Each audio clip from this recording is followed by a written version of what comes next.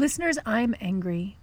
I'm angry about the failure of our political leadership, the unmitigated disaster of climate change, and the risks we're asking our educators and students to take right now. I'm angry and I'm hurt and frustrated, and I'm not the only one. I know you're angry, and I know our students are angry. Our schools have long been held to the idea of being zones that are or should be entirely free of politics. But how does that work in the real world? Are our students free of politics when they walk through the classroom door? Do they take their anger off when they put on a backpack or turn on their cameras? On this episode of Vermont Ed Reads, we're rejoined by Vermont Principal Elijah Hawkes. Hawkes has written a book called Schools for the Age of Upheaval, Classrooms that Get Personal, Get Political, and Get to Work. It's a powerful, powerful read, by which I mean that you can read it as a talisman against the notion that educators should stand by and pretend we don't see, hear, and feel politics as it unfolds around our students. You can read it in order to figure out how to address your students' anger and maybe your own. I'm Jeanie Phillips, and this is Vermont Ed Reads. Let's chat. Thank you for joining me, Elijah. You were very recently on the podcast at the end of last season, but I'm going to ask you to introduce yourself again. Tell us a little bit about who you are and what you do. Hi, Jeanie. My name's Elijah. I'm currently principal at Randolph Union. I've been here 9 or 10 years now, and I'm delighted to come back for another year with this fabulous faculty, staff, and community. Grew up in Vermont myself in Moretown, and then left for college and found my way to New York City, where I was a teacher and then a school principal in New York City. And also lived abroad and worked in schools and school settings in West Africa for a couple of years. And all of that experience just affirms for me the importance of small, community-minded, democratic schools. And so it's a pleasure to be here at Randolph Union and to be talking with like-minded educators like you. Well, I'm super excited to talk about your book, but before we get to that, I'd like to know what people are reading. What are you reading now? Last time, I think it was The Water Dancer.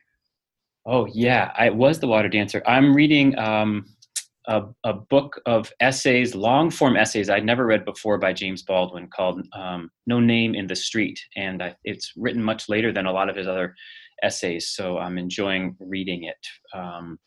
It feels like a different kind of Baldwin voice to a certain degree, a little bit more meandering and free-flowing, but it always comes back to where it wants to go. No Name Street by James Baldwin is what I'm reading. Thank you for that. I haven't read that, so I'm going to have to add that to my list. But I'm also reading essays right now. I'm reading Ross Gay's The Book of Delights. They're little small essays, and they are so delicious. I highly recommend it. Okay, let's talk about your book. There's a lot to talk about in this book, but I'm going to start just with the introduction because you start by talking about anger. And I think this might be a time when kids could really feel angry. I think my own son is any indication. This is a time where you can feel really angry with society, given COVID, given the conditions of right now, given the political situation. And so you say, we need their anger and we need it to find its voice. And I don't think of anger as being particularly welcome in schools. So I wanted to know more about what you meant by this, and maybe even a description of what it looks like.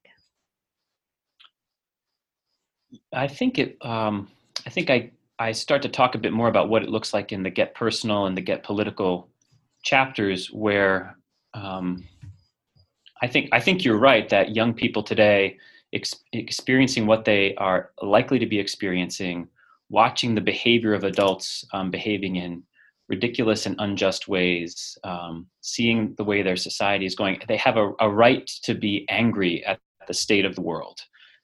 They've been born into a world of runaway climate change that is likely to make civilization difficult for them to live in by the time they're in their older years and even sooner. They have a right to be angry at the state of the world they've been given. So a kind of righteous anger, a kind of anger at the state of injustice. And so I think that anger is something we need, and we see it in the streets, and it can force really positive change in our world. So in the Get Political chapter, I talk about the need for ideological dissonance and debate. That is, like, ideas and ideals that are being debated and upon which kids can grasp and channel their sense of what is unfair and what is not right about the world in political directions, so that it's oriented towards policy change and social change, as opposed to directed towards themselves or towards other people in some kind of demeaning way towards others or shameful way towards oneself. And so the Get Personal chapter touches upon that as well. I think that if a young person is feeling wounded or in pain in some way, children are too likely to internalize that as being somehow their own fault, and so it can lead to feelings of shame, something that then gets closeted. So if the world has mistreated them, rather than them feel shame about that in some way or feel like lesser than, I'd rather they be upset with the world that has been mistreating them, and that they find a way to express who they are, the stories that they've lived, and that they also have a sense of like how to shape their world for the better. So that's something about what I mean by we need their anger. I feel like part of what you're saying is that we need to harness their anger, and part of doing that is giving it boundaries, or using a phrase our mutual friend Mike Martin uses is libets as liberators, like sort of giving it some structure, and both giving it a sense of something to rebel against and something to sort of some values and morals and cultural traditions and beliefs that ground it a little bit. Yeah, absolutely. To be both grounded and to have something to resist. I think that that's part of why it's important for the adults in a young person's world to have strongly held beliefs. Wherever those adults might be, I think it's important not to be, not to avoid complexities and not to be a simplistic black and white thinker, but to have a strongly held ideals. And to express those in no uncertain terms, as a lot of the writers that I quote throughout the book do when they're talking to young people, so that they have something to either say, yep, that resonates with me, and there's a model that I can follow, or no, that doesn't resonate with me, that's a path that I'm not going to take.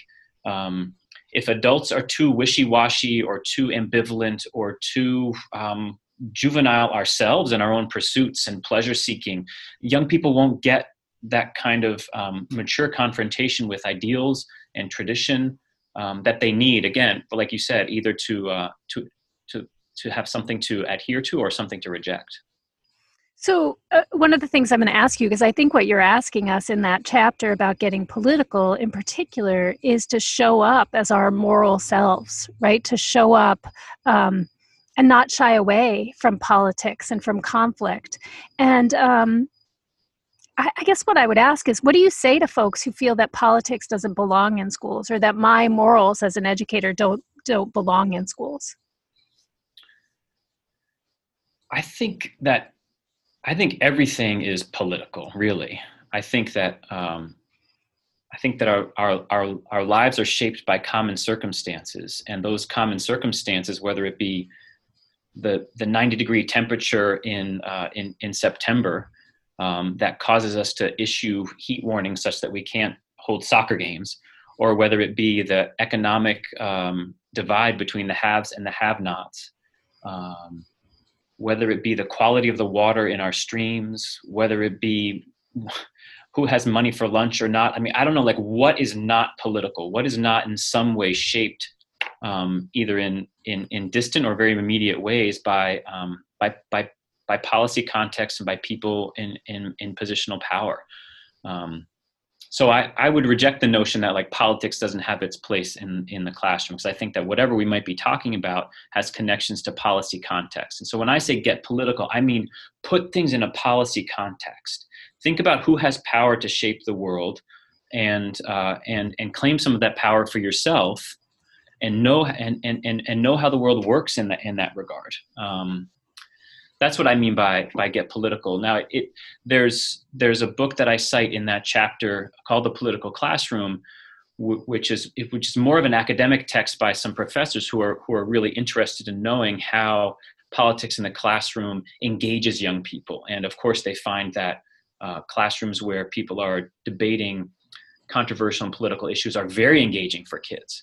But what these researchers also found is that the classroom can be very engaging for kids across the political spectrum if the teacher withholds their own personal political beliefs.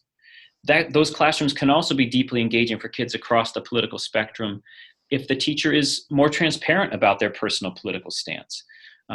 So a lot of it is about the tact of the teacher in terms of how you share who you are as a person outside the walls of the school. I choose to be pretty public through my writing and in other ways about where I stand on the political spectrum, I suppose. And I think that over time, that actually serves me well in working with a diverse community of people, because there's no how to say this.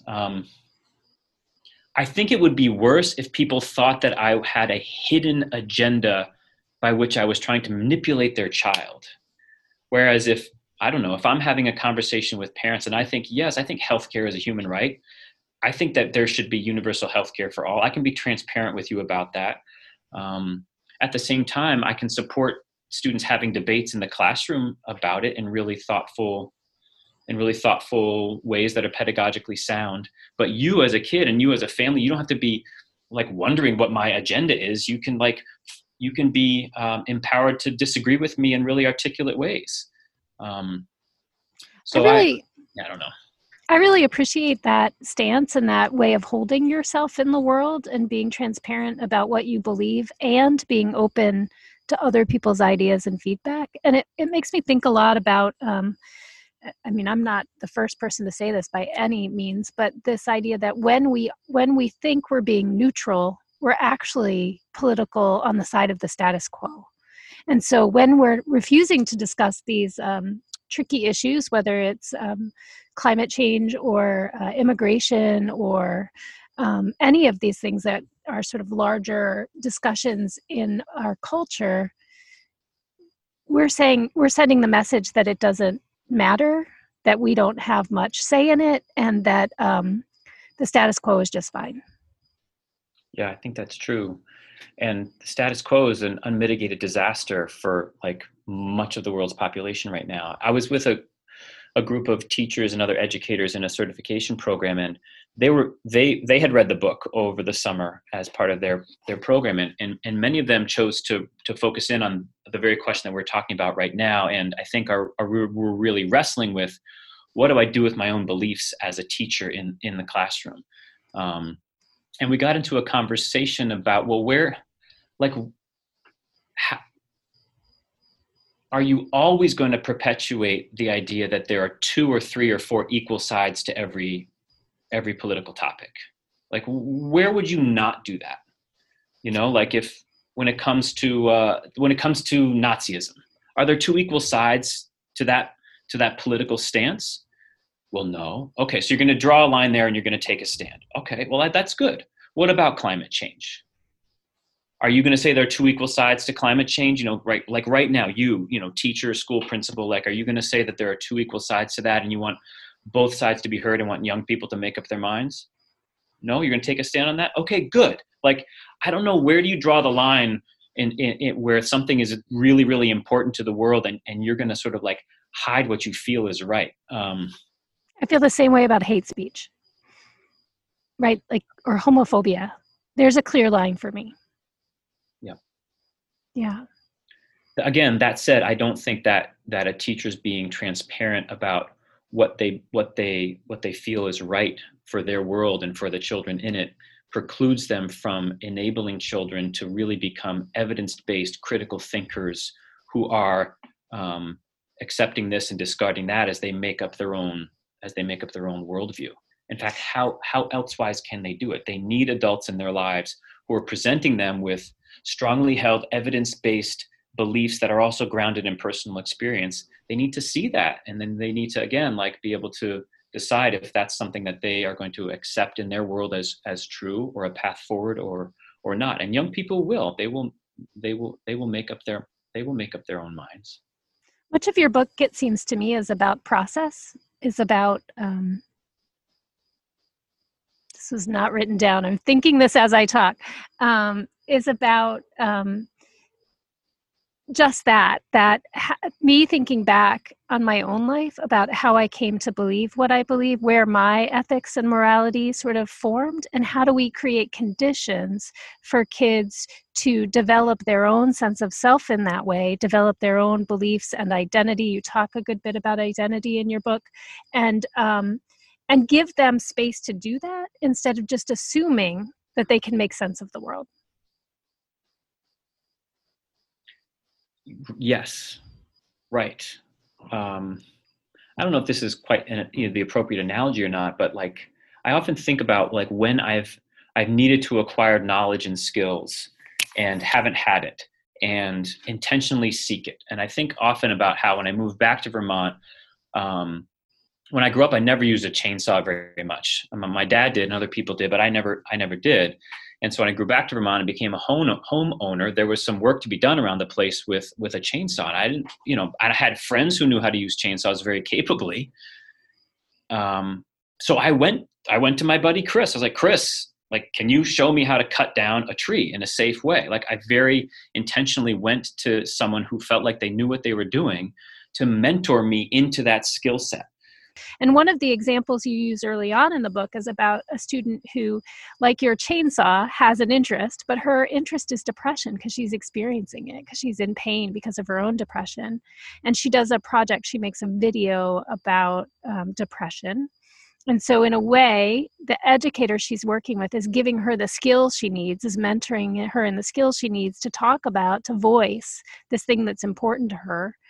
And I love that example because I think that's a really powerful way to capitalize on interests. It's a really great example of a flexible pathway. But I'm gonna just poke at it a little bit because I can imagine that some of the educators that I know or work with might say, yeah, but how does that help them meet curricular goals, or question the validity of that kind of personal work? And so I'm going to put that question to you. Mm-hmm. Well, I guess, yeah, I can appreciate that question. Although I think that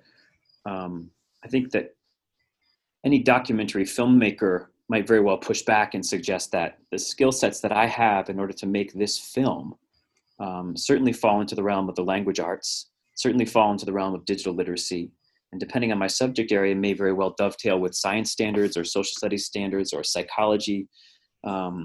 So it's not hard, I don't think, to connect a project like that to our graduation standards. It may be hard to view it as test prep for an SBAC, test in mathematics. But then again, a child who feels more self-assured and confident in herself may very well do better on a standardized test than the girl who walks into school with her, bangs down over her face and a lack of a sense of pride and a lack of a sense of her own voice and place in the world. Because through that project, this girl was telling a story that she'd never before told, and I kind of believe that story. Almost every story wants and needs to be told on its own terms when the time is right. And so that's part of the subtlety of all of this, is that how do we help young people find that time, and that time may never arrive in the years that they're with us. I was just in a professional development session with the Vermont Principals Academy over the summer, and I offered a poem that I thought we could read, because we were talking about Vermont, and we were talking about race and racism, and we were talking about people being in our classes and our colleagues. And the poem is called "Every Traveler Has One Vermont Poem" by Audrey Lorde. And in that poem, the speaker of the poem, who one can presume is Audrey Lorde or an African-American person like her, is in Vermont, and she's called the N-word by a young boy on a tractor. And one of the participants in the session over the summer said that there's a story that she carries with her that she feels sometimes the need to tell the people she's working with in schools, but she hasn't told it yet. but seeing something of her story in that poem was important and was humanizing, and it actually it brought her a step closer, perhaps, to sharing some of the story that she feels the need to tell. So in that summer professional development session, she didn't share her story, but she acknowledged that there was a story inside her, and she saw something of that story in the literature. And so she and that story are working it out. And at some point, when the time is right, that story will be told, and the world will see her, and she'll see herself in the world in a new way, in a perhaps even more complete way. I can't love the idea of story, sharing story, and the power of story enough. I think that really led me to one of my favorite quotes from your book is on page 12, and it says, it's about a specific student, but it could be about any student. Better we help her find the words that they be spoken in safe and supportive spaces with adults who care to listen. Better they be written in ink than in blood. And I guess the question I have is how? Both how do I, and I think you give many examples in this book of how to help young people find the words over and over again in your examples of Jeremiah and other students, right? This young woman. But I guess the how I'm really interested in is how do we, in the limited time we have in schools, teach or encourage adults to care to listen? I think schools often feel really time-starved, and it can be really easy. I can think of myself countless times not having time to really hear a student that needed heard, and that haunts me a little bit. So I guess that's the question I'm putting to you is how? How do we make that a reality? Well, gosh, it feels to me like there's ample time. So maybe it's more the question of how do we work with adults such that they care to listen and create the space. Because if I've got a typical high school class and I've got students with me more than 200 minutes a week for 10 months of the year, that's some time. So maybe it's more about how do we as adults ready ourselves to create the spaces where those stories can be told and heard. And I think that may be the real key to this, to unlocking these spaces in schools, which is that a lot of adults aren't comfortable with the pain that young people carry, and that they even themselves may carry. A lot of teachers, a lot of English teachers may be very comfortable talking about Faulkner, but not talking about themselves. A lot of math teachers may be comfortable teaching algebra, but not reflecting on their own racism, right? Like we need to create spaces for the adults in the building to have those conversations and do that kind of work. And then that helps us all learn how to personalize our interactions and see the world we live in policy and political context. We have to practice it as adults. So that's some of the work that we've been trying to do at Randolph Union, which is like to very regularly in our precious faculty meeting time to sit in small circles of 5 to 8 people and do some of this work together, where the listening is practiced, where people start to get a sense of how meaningful it is to feel heard, and to have opportunities, so invitation, not coercion, but to have opportunities to share a story or to see that story reflected in what someone else has shared. So I think creating adults who are ready to listen means practicing and doing that work as the adults in the school. I couldn't agree more with the idea that listening is a skill we have to develop, that it's not something we're really, that comes really easily to us, especially in this current moment, in this current culture. And that to me feels really connected with another quote that I love that reminded me of Carla Shalaby's Troublemakers. And that is, it's specifically about Jeremiah, one of the students you write about. And it says, love, any other response seems inadequate. What else can be said other than love him? And listening feels like a real act of love.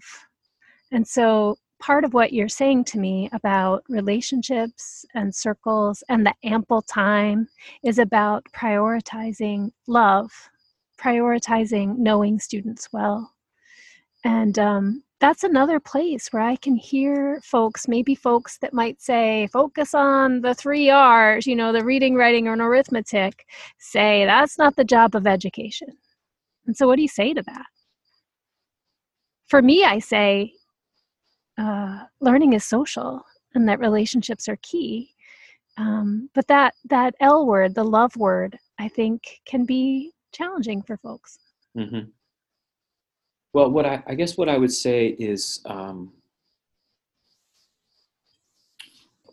guess I would say to someone who's skeptical about the focus on relationship building, I would say, give it a second. Give us a little bit here, because, like our advisory program at Randolph Union, we based it on some of the work of U32 in past years, where they have a 6-year, at least in the past, they did a 6-year relationship between an advisor and students and families. So when we first launched this kind of advisory program at Randolph Union a bunch of years ago, there was a great deal of skepticism. But now, it's one of the most important questions that new parents to our school want to know is, who's going to be my kid's advisor? Because they're going to be with them for so long. And they know from their neighbors and from their siblings how important that relationship is over years and years and years and years and years.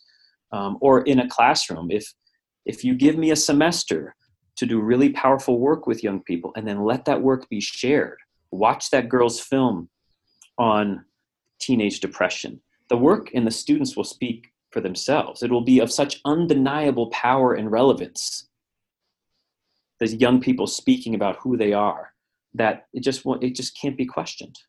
Yeah. I feel like that's part and parcel. So I'm sorry, just to be really clear, like, we got to share that student work.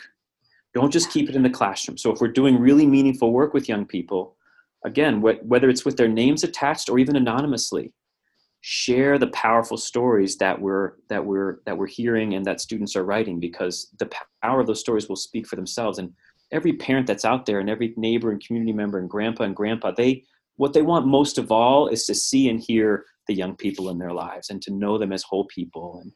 And so the work will speak for itself. Sometimes it's just a matter of finding the time and the means to share it. So I have 2 thoughts about that. And one is, I think that exhibition of student work is really crucial as an antidote to like judging schools by test scores alone, because test scores give you such a narrow, small, little biased, I'll say, notion of what's happening in a school. But student work, it tells more of a story, coming back to story again and student stories. And one of the things that I really saw in your book was a kind of listening to students, and not just what they say and not just what they write, but listening to how they hold their bodies and the work they're producing and the work they're not producing, and like this kind of deep, full listening to kids. And that reminded me a lot of Act 77 and PLPs, or personalization, right? And that we have to know kids really well in order to create flexible pathways that matter for them, right? And that this kind of work that you're talking about is part and parcel of that work. And I guess I'm really playing devil's advocate, and I'm going to quote the fake equity blog that I really love, where they say the devil has enough advocates, but I'm going to do it anyway, which is, so if I've got 15 or 20 students in my classroom, if I'm a middle school teacher, or if I teach 50 or 60 students a day, how do I operationalize that kind of deep listening? How do I not leave some kids out? How do I not just listen to the loud kids? I think, the loud kids, and how do you help the students who don't want to speak feel comfortable speaking? How do you create a climate where, because all of that takes time too. So I mean, there's some discussion of that kind of pedagogy in the book. Of course, it's really important for the classroom teacher to establish a climate of trust, where the norms, whether they're crafted with the young people or not, that the norms are norms that the adults are going to uphold, and make sure that it feels like a safe space where there is a kind of like boundedness and containedness that the adult is helping to create, so a person can feel safe sharing their story. I think there should be opportunities for work to be shared anonymously as well as with your name attached. I think there's nothing more fun than reading a child's work to them, because young people, like there may be students who can write the most wonderful thing, but they are afraid to read it themselves to their peers. So the teacher could read that work to their peers, or you bring in some older students to read the work, or you bring in some of your drama students who want nothing more than to read in a performative way and bring the child's text to life. So there are ways to create a very celebratory culture that values the questions kids ask and the stories that they tell, and finds ways to share what young people contribute, whether it's anonymously or not. Sometimes I'll walk down the 7th grade hallway here and there'll just be 60 or 80 very short poems on the wall, no names attached, but every student's voice is out there. And then I think also, over time, there can be discussion forums and other, like Socratic Seminar I'm thinking of, but discussion forums that are really carefully scaffolded over time so that students, again, feel supported by the teacher and by the work they've done in sharing their voice and sharing their opinions. So it's certainly possible. And we're blessed to be here in Vermont where there's so many different models of that and so many teachers who are willing to share their work. And we have the Rowland Foundation, this like network of educators who are ready to share their pedagogy at any time, and the Tarrant Institute. So I think if a teacher wants to do this kind of work, the resources are out there to help them do it. That said, it's also important that the administrators of the school are willing to support it. And so that's key as well. And it's important that teachers hear from their administrators that we've got your back if you're going to be doing work that has personal and political intersections. As long as we're doing the work carefully, I've got your back. I'll support you, and we can do this well together. You're right. The Get Personal chapter gets really specific, and I really love the ideas there about building trust in the classroom and how to go about that, modeling that vulnerability, being yourself in the classroom, being willing to share your story, to be personal yourself. And I really love this idea of it's being an invitation rather than something that's coercive or compliance oriented, right? That the engagement is an invitation, and that kids get to join in or to put a toe in when they're ready and ease in. But the last thing in that chapter is about validation and praise, and it didn't strike me the same way. Mm-hmm. I questioned it a little bit as somebody who actually is really done a lot of work giving praise and validation to students in the past. But about a year or so ago, I listened to a Hidden Brain episode about clicker training, and just giving feedback that's non-judgmental. And it really struck me that as a student myself, I was so wrapped up in the validation and praise from others that I didn't actually ever know when I was doing good work myself. And so I guess I'm just going to question that a little bit about the role of validation and praise. And say more about would you mind, Jeanie, about your own, like you said, as a young person, it sounds like you were more focused on the external validation and didn't have your own sense of like when you were doing something worthy of that praise or not, or can you say more about that a bit? Well, I think we're all attention seeking, right? And some kids, when they don't get attention, go about it in a negative way, right? We see that in classrooms all the time.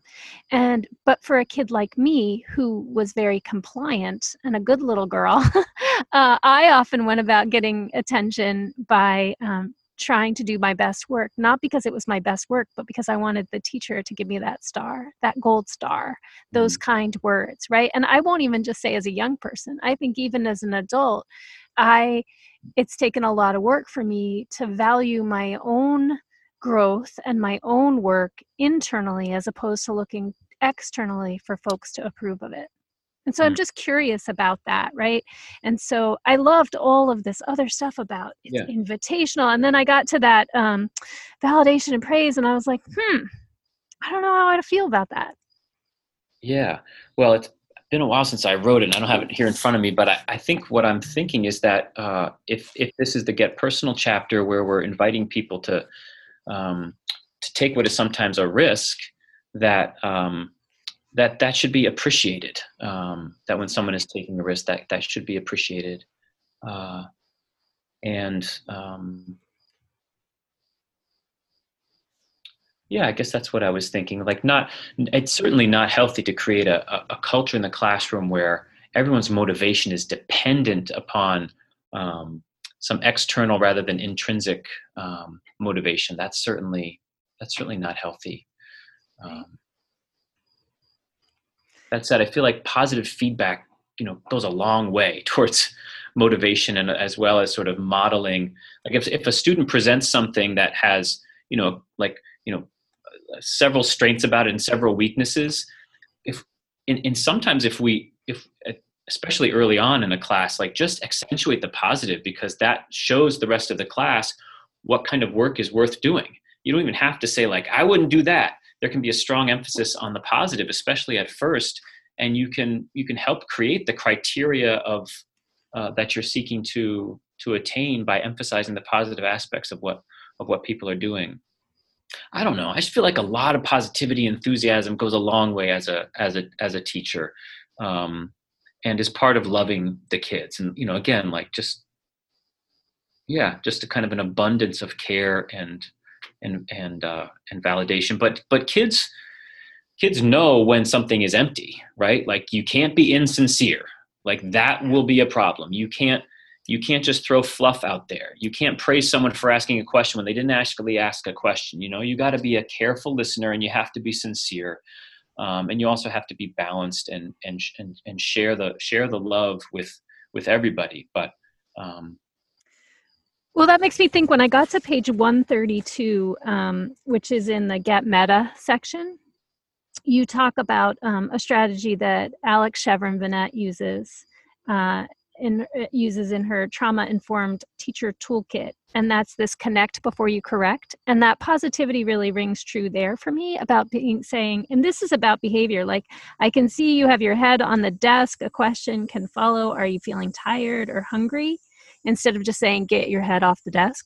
And I'm thinking about work and about praise, like, oh, I can see, especially at a proficiency-based system, I can see where you demonstrated this. Might your next step be to? So it's constructive.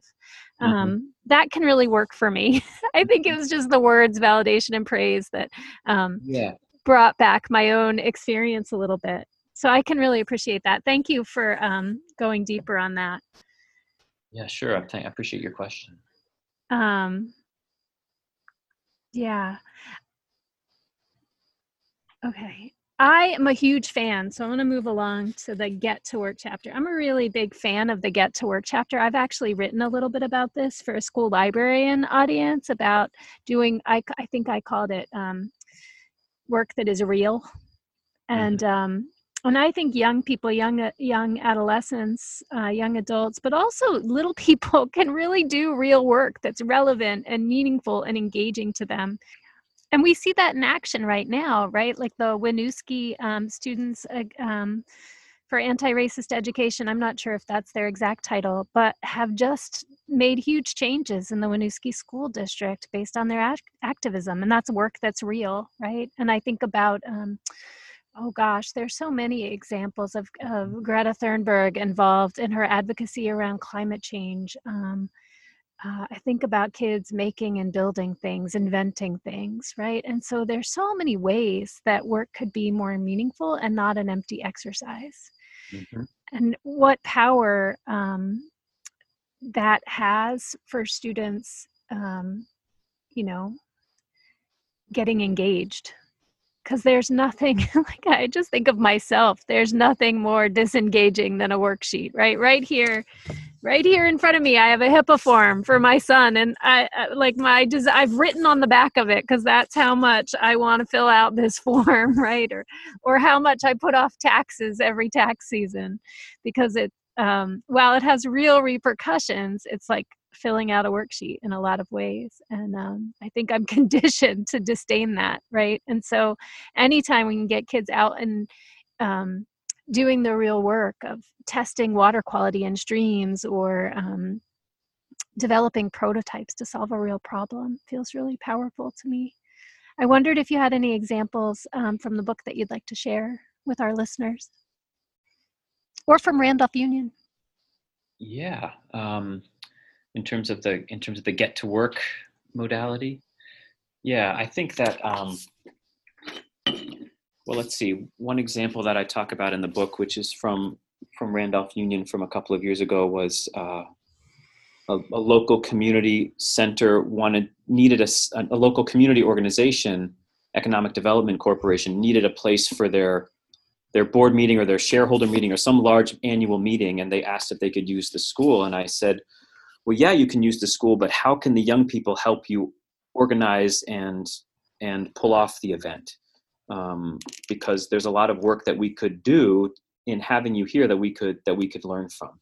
So the students at the tech center helped make the food for the evening, and the students from some of the project-based learning classes that we had helped provide some of the content for the evening. It's just a matter of like looking for any opportunity to put young people to work doing the tasks that the community needs doing. We have a director of career and workforce development here at the school. That's a position that we intentionally created so that teachers could be supported in doing this sort of thing. And some of the work has been on hold the past 6 months, of course, because of the pandemic and some of those limitations. But there are some wonderful projects that Ken has in the works in terms of monitoring the local river and waterways and the watershed that we're a part of. There's just no reason other than the walls of the school and a lack of exposure to professionals outside of our own profession. There's no reason to not do work that the community needs doing. I think it's a problem, and we should look to reform teacher preparation in this regard. It's a problem that I could be a student at Harwood Union High School who really liked and did well in his English classes, and then go off to college and university and really like and do well in my English classes, and then go and become an English teacher and replicate what I did in my English classes and have no contact with any professional other than teachers. And that can be the same for science, and that can be the same for math, and that can be the same for almost anything. You can move right from school through school back into school. And I didn't ever work at a newspaper. I didn't ever write copy for an advertising agency. I didn't ever write screenplays. I didn't do any of the work applying language and literature in the realms of professional life outside of school. That's a problem. We need our teachers to be comfortable. We need our science teachers to be comfortable talking to engineers. We need our English teachers comfortable in the offices of the local newspaper. And we need to build those relationships if they're not already there. Because once those relationships are there, people will start asking the school to be engaged and to do some of the work that the community needs doing. Yeah, I really love that. And I love pulling in community partners and asking them what work needs doing and how can our students do it. And I'm also thinking about how much our core classes and teachers could learn from tech centers and wood shop teachers. And I just think about how much energy goes into the school production, the school play or the school musical, and how excited kids get, and how that's this high stakes performance. And what could the rest of us learn from the drama teacher who puts that on? And I think too often those things are sort of shunted to the side and treated like they're not the core, or they're not even that word I used, those core subjects, because that's so often a word used in schools, sort of denotes like the other things are less important. And yet I think we could learn so much about how to make our classes more relevant and meaningful and engaging from those disciplines, because they do real work. I still have the lamp I made in woodshop in middle school all these years later. And so, yeah, that's what I'm hearing from you a little bit about how to pull that kind of mentality or that kind of disposition towards teaching into all of our subjects. Yeah. And I think that sometimes maybe it can be helpful to think about how can we, it's not always about reaching out into the community. It can also be about just doing the work that the school needs doing. So for instance, one of the things that's worked well here at Randolph is to take what used to be an after school endeavor and a kind of club activity that is the world language students going abroad, in their 4th or 5th year of study, going to Spain or Morocco or France or wherever. That used to be an after school activity. So we pulled it down into the school day, and so made it a teacher's a prep or responsibility, and enrolled students who wanted to be there in the class. And of course, there was also an after school component for the students who couldn't be in the class. But by making it a class, it could become so much more than students raising their money or asking their families for money so that they could go on a pre-planned trip abroad. All of a sudden, the students, in partnership with Planting Hope from Montpelier, which other Vermont schools also know, an organization that does work in schools in Nicaragua, the students can be co-planning their own experience, their own travel to Nicaragua. They can be developing their own materials that they're going to then use when they're in the schools in that country. They can be writing the grants themselves to the foundations to raise the money to support their trip so that any kid can go regardless of their financial backing. They can be writing emails to airlines and picking up the phone with travel agents and learning these real world skills by doing work that the school needs to have done. So sometimes it's about opening up the space in our classes to just do the stuff that the school needs doing. It reminds me of Peter Stratman, one of my fellow Roland Fellows from my cohort, does this thing called Cabot Leads, where every middle school kid gets a job in or out of the school. So some kids are working as assistants in the PE class or as mentor readers with kindergartners, but or in the cafeteria, right, helping with food prep. But some kids are going out into farms and helping with the milking or with goats. I think there are goats involved in one of them, and but I don't know the specifics of what they're doing with the goats. And so it's sort of and so I interviewed a bunch of kids from Cabot about their experience, and it's really powerful that for them because it's interest-based. They're interested in it, and they feel like they're doing something worthwhile. That it's not just something I'm going to turn into my teacher and it becomes a grade, which is really like abstract, right? And I don't know.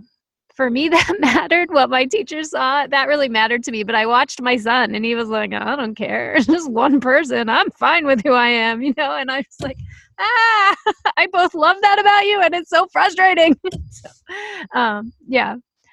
They're doing work that they're interested in, and it's worthwhile. And I think one of the things that I like to encourage my colleagues and myself to do is, in addition to thinking about what I'm interested in, think about what the community and what my family need. I think that there can be a real deep level of meaningfulness and sense of worth if we're tapping into a community need or a personal need or a family need and doing the work that needs to be done. Because I think sometimes when we just ask young people what they're interested in, of course that can lead in powerful directions. If I'm just interested in something, it might be slightly more superficial. I'm not saying it necessarily is, but I think as the first point of departure, thinking about our individual and collective needs is a really, really powerful way to start the work of getting to work. Well, and I think that the research, the newer research points out that people are happier not when they're pursuing a passion, but when their life feels purposeful. Oh, I didn't know about that research. Right, like having a sense of purpose, feeling like you're making a difference in some way, that you're meeting a purpose, and that to me is about community need, is way more rewarding for folks than just pursuing an interest or a passion, right? Yeah, and I think if you're talking about needs as your point of departure, that can neutralize some of the knee-jerk reactions to anything that is political. Or that, because if you're focused on, like, there are hungry people in our community, that's obviously a political concern. But if your point of departure is focusing on that needs, then you're gonna if the teacher is courageous enough, you're gonna get yourself to the policy context of that hunger. So anyway, focusing on needs is a way to get to the personal and the political in ways that are, how can you object to that? Of course, we're talking about something political. We have people who are homeless in our community. That's a political concern. It's all interwoven. It makes me think too that if you're doing that well, then you're not just sort of raising money, like that when you get to that, what you call the political context, right? Or the policy context, you're moving past just this savior mentality or quick fix mentality, because you're actually having to understand the real issue. Because I get really nervous sometimes when I'm working with a school and they're like, let's all raise money for a well in some other place, right? And so when I did some work around the sustainable development goals with the district last year, I really felt like we needed water issues happen in Vermont too, right? Like that we have water quality issues here. It's not just about places where mostly Black and brown people live, which I think ends up feeding into this white savior mentality. And so it was really important to me that we talk about hunger here and not just elsewhere, that we talk about education quality issues here and not just in other countries. And so to me, what you're getting at is more challenging curriculum that asks us to get underneath of it and not just throw a Band-Aid on it. Yes, absolutely. I couldn't agree more. And that's part of why I advocate for a shift in terminology from service to citizenship, to think less about serving others and to think more about my rights and obligations as a citizen in the society to which we all belong. And I think that one can be a global citizen, but where do you really practice and build a muscle of helping others in a way that like you're held accountable as well? It can only happen in close proximity at first. You really need to see the impact of your actions, the mistakes that you make, how those mistakes reverberate among the people that you're working with. Because you can contribute a lot to some place far away, but you really can't know how your care package landed and whether it felt caring. But you can closer to home. And so if we build our citizenship muscles and sensibilities in our own communities first and build outward, global citizenship can come.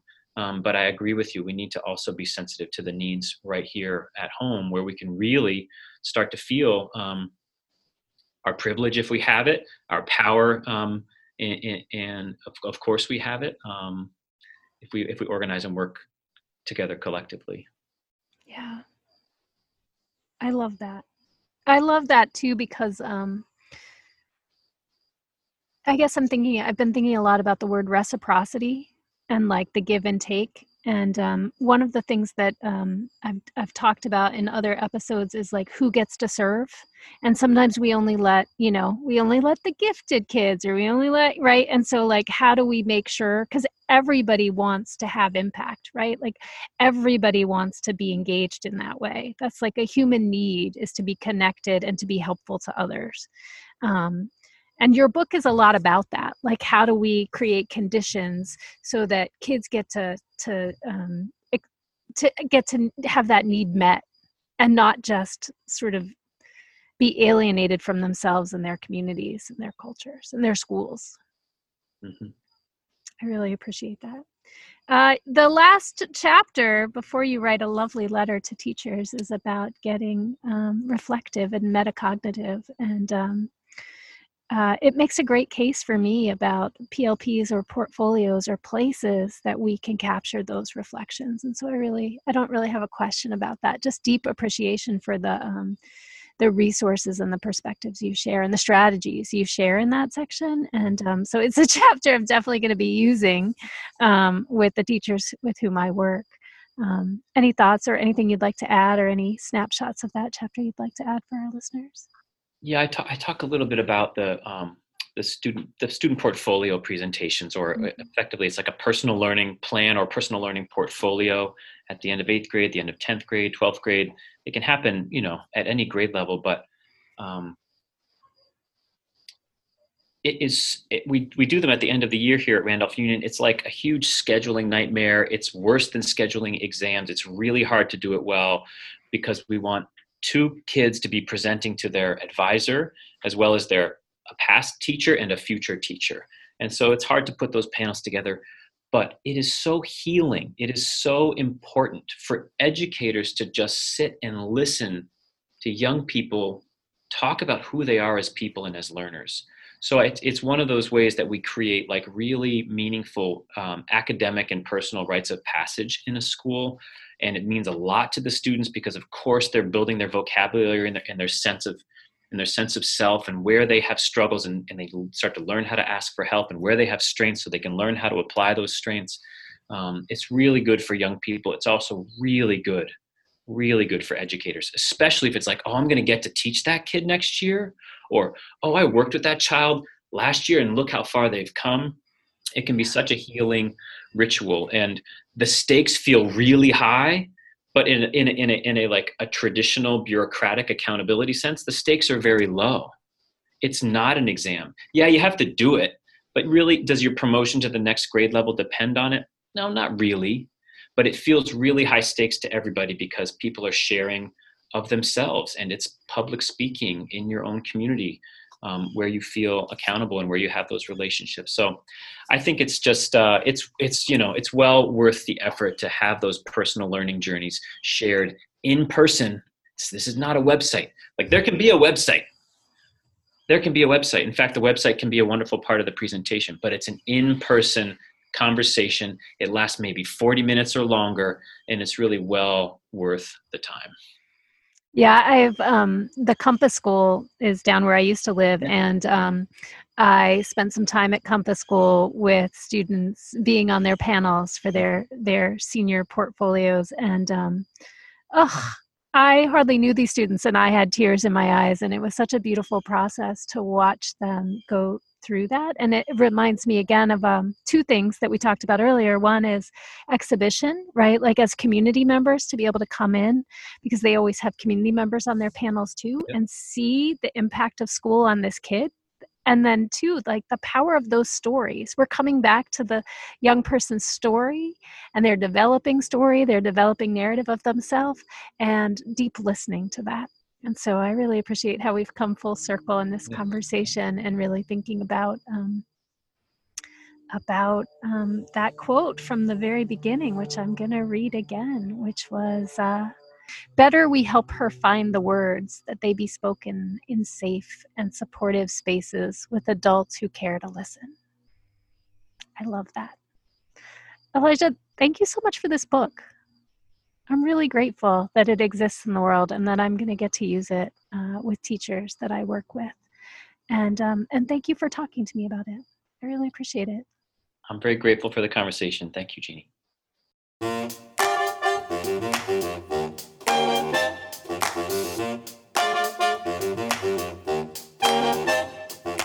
I'm Jeanie Phillips, and this has been an episode of Vermont Ed Reads, talking about what Vermont's educators and students are reading.